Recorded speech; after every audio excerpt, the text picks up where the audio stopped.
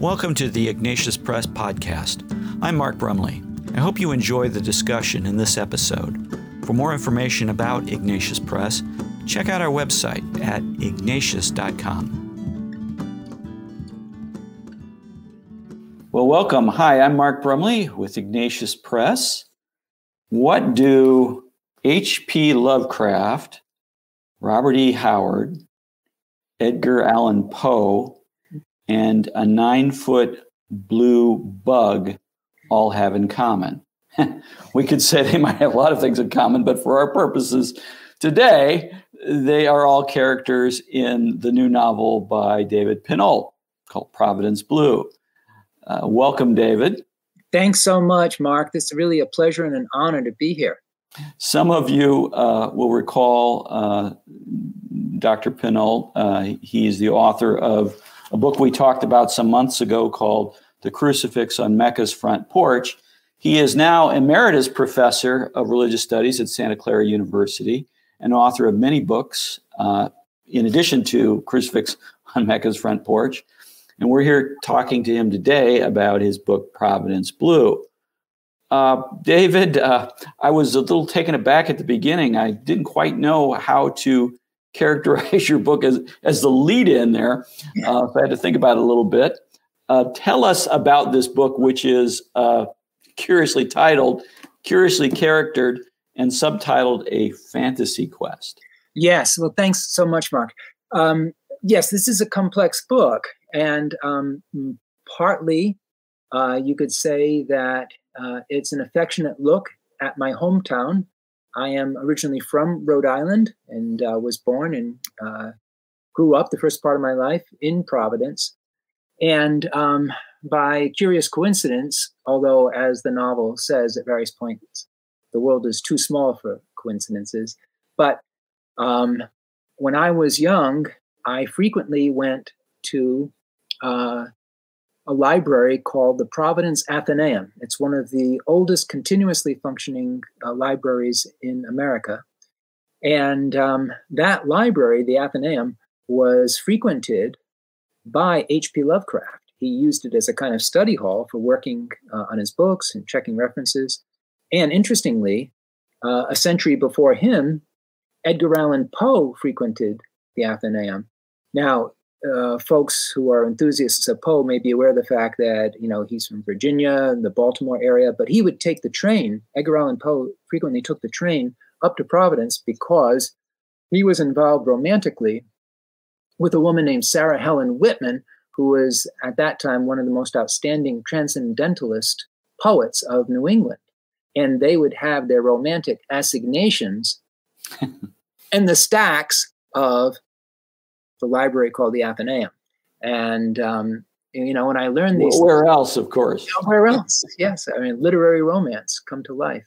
And it turns out that H.P. Lovecraft corresponded and in, very frequent contact with the foremost pulp action author of the 1930s, Robert E. Howard, best known for Conan the Barbarian, but there are many other works of his which are actually even more interesting.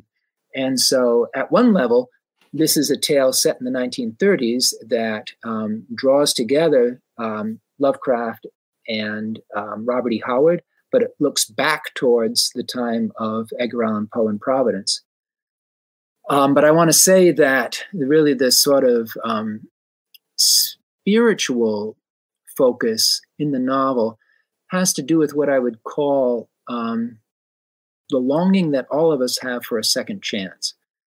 Because now you're getting into the spiritual, so I want to pause you just for a second, because people may still be grappling with the idea of H.P. Lovecraft horror writer, Conan the Barbarian creator, Howard, and Edgar Allan Poe in a novel. Yeah. And then we didn't say anything about the big blue bug. No, not yet. Yeah. Okay. We can hold off on the big blue bug if you want. But it's all in there because, all right. So these are real people that really lived, and you've incorporated them in your novel. Yeah, that's right. Okay. And the way that it works is that much of the novel takes place in the 21st century, the present day. And to summarize that plot line, basically, be careful of spoilers here. Careful of spoilers. Be careful. Yeah.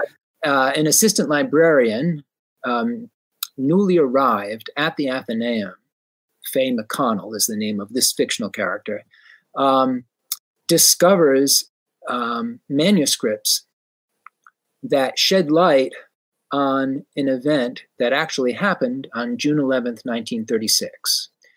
And as a matter of historical record, and this is the opening episode in the novel, Robert E. Howard, who was always a tempestuous and brooding kind of Byron-esque figure, all right, went into a kind of emotional spiral and despaired of being able to create new stories, and shot himself. And I use that as a starting point to ask the question, what happens to us in the afterlife? Are there possibilities for second chances? And so in terms of the plot, and again, I don't want to say too much because I don't want to spoil it, but what happens is that H.P. Lovecraft, and for those of you who are familiar with his stories, you may be aware of a fictitious magical grimoire or book of magical spells called the Necronomicon.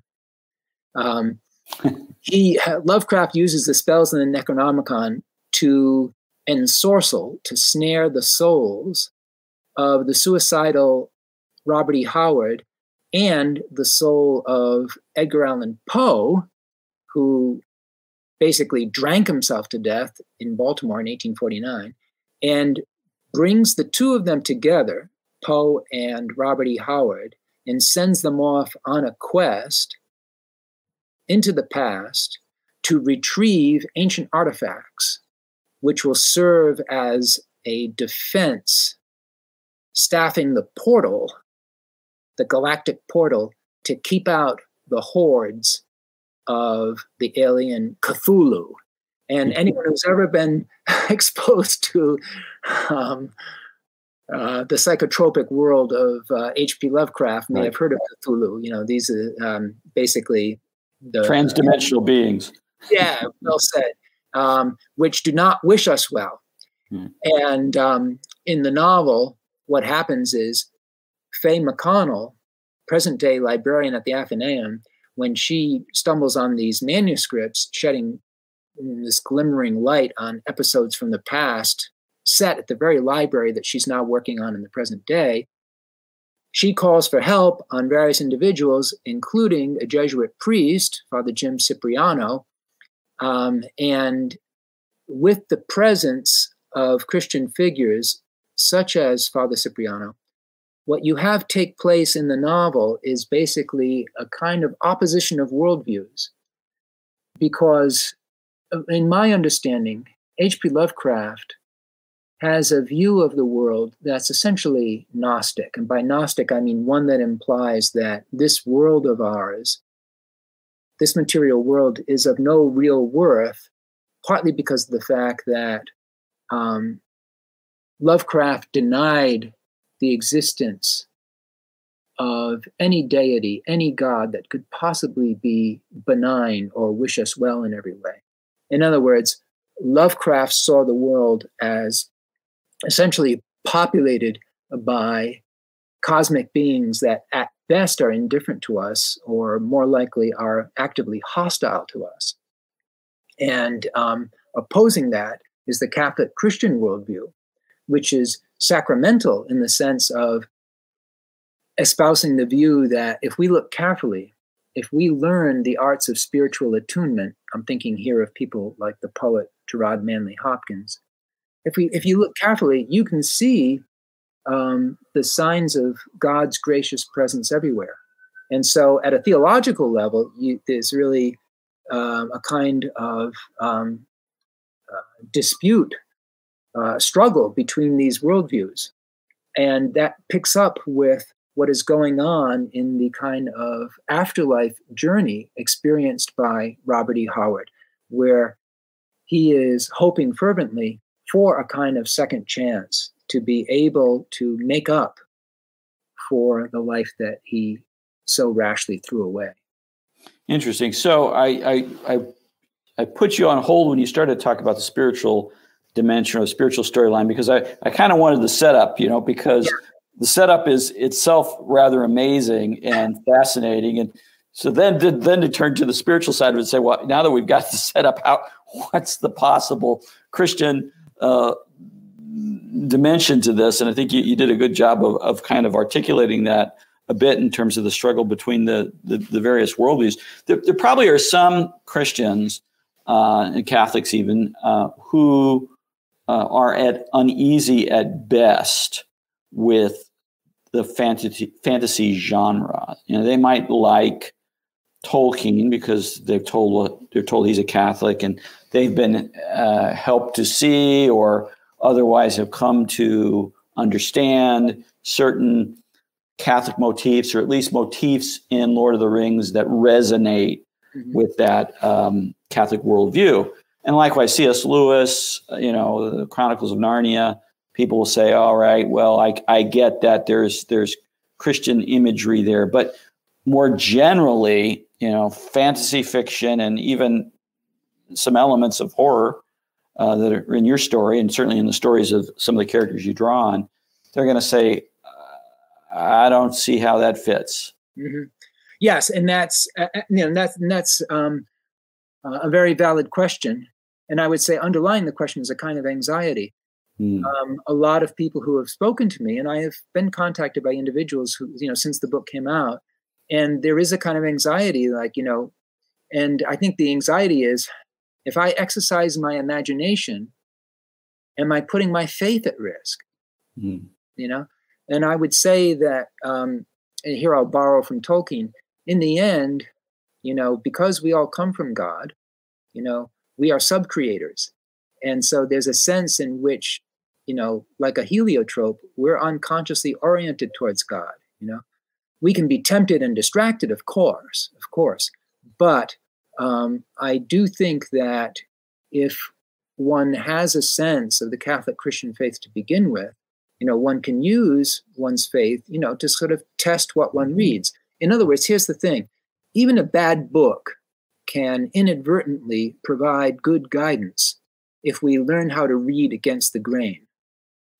Talk a little bit about that, because that's a fascinating idea. Yeah. In other words, and what I mean by that, Mark, is that when you think about my book here, I'll hold it up for the benefit of the camera for a moment, right? I have my copy too. Yeah. Okay. Right.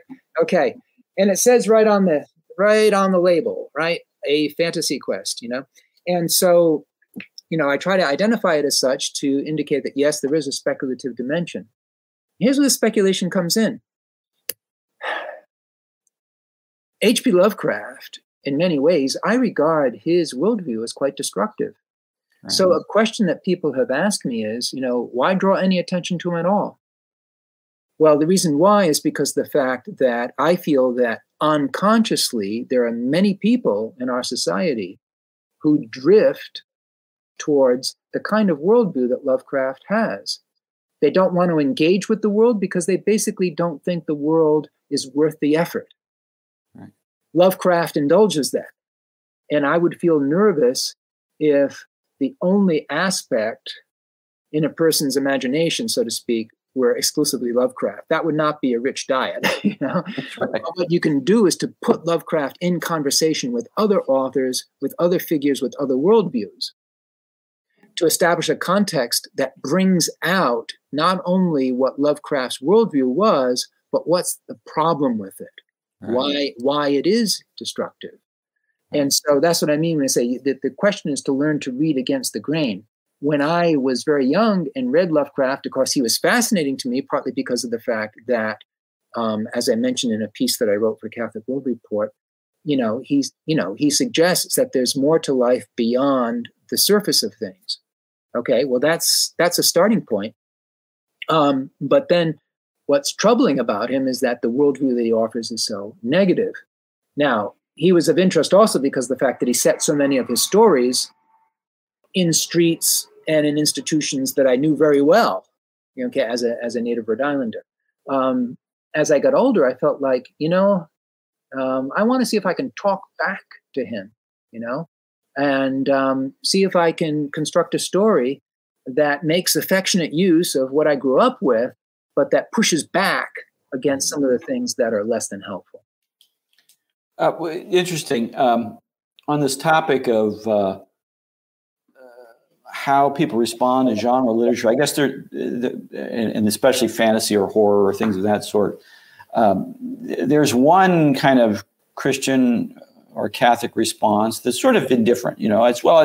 I just read it. It's a good read or it's not a good read, and that's it. I'm not affected by it any more than if I read a murder mystery that would make me a murderer or interested in murdering people, that kind of thing. So there's that kind of response. And I actually think at some level that's the right response and even a healthy response. It can also come from a kind of place of indifference that somehow our imaginative life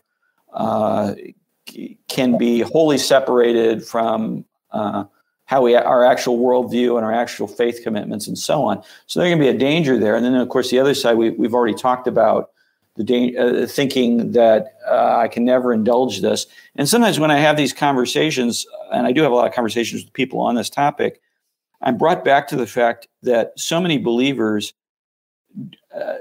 don't read Scripture the way they ought to read Scripture, because if you read, within even a modicum of imagination attentiveness to what's going on. If you read our Lord's encounters with people who are demon possessed, those are scary things. Now we know how it comes out; he triumphs over but just the idea of encountering someone who's demon possessed. Yeah. If you think about that for a moment, you see how there's a terrifying element to it, and we should read that as terrifying. You read things in the Book of Revelation, or you read things in the Old Testament. Mm-hmm. And even with respect to kind of differing takes on life, I mean, you read the book of Job, or, you read different portions of the Old Testament that are reflecting a kind of almost nihilistic perspective on things. Yeah. We have to be able to understand that there's a full range of human experience that's recorded in salvation history and in Scripture. Scripture is not espousing those things, but if we're going to really benefit from their being there, we have to sort of give them their due. Well, that's right. There's the same thing goes on with these different kinds of literature. Yes, I think that's an excellent point, Mark. And the thing is, when you look at Scripture, for example, first chapter, the Gospel of Mark, and the Spirit drove Jesus out into the wilderness. If we accept the notion that Jesus was fully human as well as fully divine, and if we accept what it says at the end of the second chapter of Luke, that the young Jesus grew in wisdom, right? Then that suggests that Jesus had to deal with a lot of things that he himself could have experienced as frightening or disturbing, when he's in the desert for 40 days, he undergoes the temptation. He is among the wild beasts, Right. And I don't think it's wrong for us to engage our imaginations trying to sort of enter into, sort of like spiritual exercises, entering into, the world, standing beside Christ as he's experiencing these things. After all, the sacramental worldview posits the idea that, God has created this world partly as a means for us to be able to engage with spiritual realities.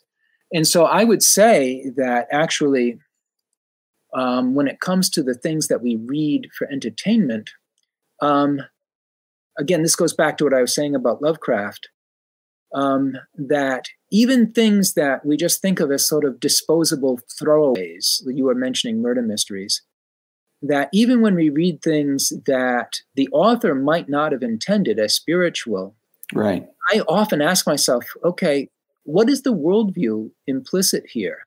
It may be that an author writes something and doesn't particularly intend for it to be a philosophic, religious meditation, nonetheless, you can sense the worldview behind the work. At least I believe that. You can say something, you can perceive something about the author. And so as we look at the author's worldview, there are many authors writing who they're not being as positive or constructive as they might be. But if we learn how to sort of push back and sort of, as we engage imaginatively, we can say to ourselves, okay, yes, this is interesting. It's interesting to read it. But all the time, as I read, I'm saying to myself, okay, so now what does this say for me in my life? Even trashy stuff that I read, You read trashy stuff, David? Well, you're projecting, of course. You're speaking of someone else. Yeah. Well, unfortunately, I am speaking of me in the sense that, for example, Robert E. Howard, But what's interesting is that as you read through his work, as you read through it, you do see a coherent worldview emerge. In some ways, it can be off-putting, but there are other ways in which there's something tragic about it. And I mean tragic in the sense that he is striving for a kind of nobility, really. And when I say nobility, I mean the sense of making our life into something meaningful. He tried to do that too, I believe. And what I do is based partly on a memoir by basically a romantic figure in his life, Novaline Price. She was a young woman who dated him, and she wrote a memoir about the experience later on, and I draw on that for the novel.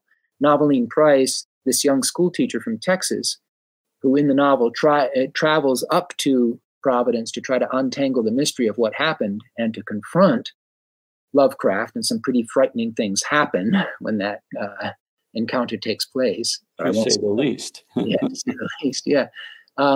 That as I looked at the record of his life and how he tried to explain himself and present himself to his girlfriend, to Novaline, I realized that even in the lives of people who do not identify as Christian or as religious in any way, they too are trying to, I would say, they too are trying to lead a religious life. As I have often said to my students, everybody is religious. They may not be conscious of it, but everyone is religious if we understand religion as a seeking, a quest for that which is meaningful, that which is the source of the holy, okay? And by the holy, I mean that which gives order, pattern, and meaning to our life. And in that sense, all of us are religious because we're all seeking order, pattern, and meaning in the broadest sense. Well said. I want to kind of riff on that a little bit. We're all seeking order and meaning and so on. We're all religious in that way. Why is it, do you think, that for some people today, their quest is taking them in the direction of people like Lovecraft? There's kind of a Lovecraftian revival going on now. What is it about Lovecraft that you think is appealing to some people? Well, Lovecraft is a 20th century manifestation of the Romantic movement, I would say. And the Romantic movement, I mean, the quick one-line definition of the Romantic movement or Romanticism is spilt religion. And I think that's true. The Romantic movement comes out of this. I mean, there are certain eternal things about human nature. We seek out the divine, consciously or unconsciously. In the late 18th and early 19th century, in the European world, the time of the French Revolution and industrialization and urbanization, traditional framework of religion began to disintegrate. For a variety of reasons. That's a whole separate discussion in itself. But that framework began to disintegrate, and yet the desire for connectedness with the divine remained. That desire for connectedness with the divine remained. Romanticism responds to that by basically saying, hey, you don't need the institution of religion. You can do it on your own. Sufficiently sensitive souls can touch the divine on their own. I think that explains why so many romantic paintings depict a poet brooding among the ruins of the choirs of a church and things like that. It's, sort of a classic motif. The only difference between the genre of romanticism, say romantic poetry, and horror is that the horror genre, like romantic poetry, they both promise revelation. They both promise to peel back the divine that is peering just beneath the surface. Of course, what the horror realm says that when you peel back the surface, the revelation that you get is horrific, terrifying. Okay? But nonetheless, even if it is twisted, even if it's Gnostic, it's still addressing, even if in a faulty way, it is still addressing the hunger that we have for the divine, for a sense of meaning, for a sense of some kind of hint of understanding of why the world is the way it is. The more that our society spins into this age of infinite distractibility, with limitless social media apps and all the rest of it, the more people are going to feel that anxious hunger, for connection. Lovecraft is one attempt at that. As I said, I think it's taken by itself. It is negative and unhelpful. So what I try to do is to address those currents and put them into conversation with Christianity, especially with the Catholic sacramental worldview, through the characters that I assemble in this novel, Providence Blue. Okay, now, so you mentioned the priest character, and of course we've already talked about Lovecraft and Howard and Edgar Allan Poe and Noveline and so on. Who are some of the other characters? Okay, so among the other characters in the story, I should mention the Reverend Gladys Trevor. Okay, fictional character. I like Gladys Trevor. Yeah, she's good. She's the pastor of the First Baptist Church in downtown Providence. And among other things in the novel, this fictional character, Pastor Gladys, she's a biographer and historian, and she specializes in the life of Roger Williams. Now, fans of New England history may recognize the name. Roger Williams was basically part of the Puritan Pilgrim movement. Right. He was expelled from the colony of Massachusetts. He was labeled a heretic freethinker. Okay, and so he fled, seeking freedom of conscience. He fled from the colony of Massachusetts across the Seekonk River to the lands of the tribe of the Narragansetts. The Narragansett tribe was a group of Native Americans, Indians, who had befriended Roger Williams. He's a remarkable figure, Roger Williams, by the way. He's someone who's an enthusiast for studying what he called the languages of America, Native American languages. And so he flees to cross the Seekonk. He's the person who establishes the city of Providence. And Roger Williams named it Providence because of the fact that he felt that he had been providentially looked over by God. And in the story, okay, what I do is I take some favorite reading of mine, a work written by Roger Williams called A Key into the Language of America. What a wonderful title. Published in 1643. And if you love early history and if you love languages, it's just wonderful to see Roger Williams puzzle over the language of the Narragansetts. And anyways, I use it as a starting point to suggest an unpublished portion of the manuscript discovered by Pastor Gladys. A lot of lost manuscripts in this novel. And Pastor Gladys and Roger Williams lead us to another dimension of the novel, which I think readers will be intrigued by.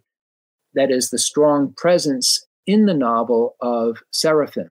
There's a strong angelic presence in the novel. And I don't want to say too much to spoil it, Yeah, don't give that away, because that's. I won't give that away. I'm just saying that the angelology in the novel ties in with the writings of a Catholic mystic saint named Catherine of Genoa, whose writings and otherworld experiences of purgatory and heaven are directly relevant to the experiences of Robert E. Howard in the afterlife. Okay, good Catholic tie in there. Yeah. There's also younger characters. So just talk a little bit about those folks. Yes, exactly. We get the full big picture. Yes. And so actually, someone I haven't even mentioned yet, Joey Bonaventure. Joey Bonaventure. I love that name. Yes. Joey Bonaventure is an aging ex-punk rock star who had his own band, ran into a number of difficulties, and is having trouble coming to terms both with his own personal legacy and with the dissertation that he's trying to write, the graduate school dissertation that he's trying to write on H.P. Lovecraft. Joey Bonaventure inadvertently becomes a mentor to a teenager named Gusty Tassario. And Gusty Tassario is struggling with an addiction to opioids, specifically to fentanyl. Mm. And I can just mention that I've known a number of people personally over the years who have struggled with similar things. And so that layering of problems with drugs and so forth is another stratum in the novel. And bewildering as it might sound, the plot lines, I think, do flow together in the story. And part of what I struggled to do in the story, and which I had a lot of fun with, is showing different aspects of life in Rhode Island, both from the 17th century, from the time of Roger Williams, from the 19th century, time of Edgar Allan Poe, from the early 20th century with Lovecraft and Robert E. Howard, and the 21st century of today. All of it animated by this question of a Christian response to the horror worldview of H.P. Lovecraft. Well, that is fascinating. Of course, there's so much more when you actually read the story. I got to read the quote on the back by Ron Hansen. David Pinault's fantasy quest is indebted to Providence's hometown horror novelist, H.P. Lovecraft, but it outdoes him in its cleverness, fast pace, multiple excitements, rollicking good nature, and overall sanity. This is entertainment at its finest, unquote. Coming from Ron Hansen, who's no schmuck when it comes to writing novels, that's quite a compliment. I have to tell people, although you've done a good job of sort of unpacking a lot of the ideas in this story, it is a very fast-paced, fascinating read, and people are going to love it. We are just about at the end of this interview, but I can't let you go away without you saying something about the big blue bug. Okay, so another stratum in the story has to do with what I would call the industrial dimension. My younger brother and I spent quite a bit of time working in various factories in Providence as teenagers ourselves. And so part of my sort of affection for the city has to do with an actual artifact. It is a 58-foot long, 9-foot high metal termite, okay? Painted blue. It's known as the big blue bug, and it is perched to this day on top of the roof of this business. Used to be called New England Pest Control. Now it's called Big Blue Bug Solutions, okay? and that giant metal termite, which any Rhode Islander can point out to you, it's very visible from Route 95 as you drive by in Providence.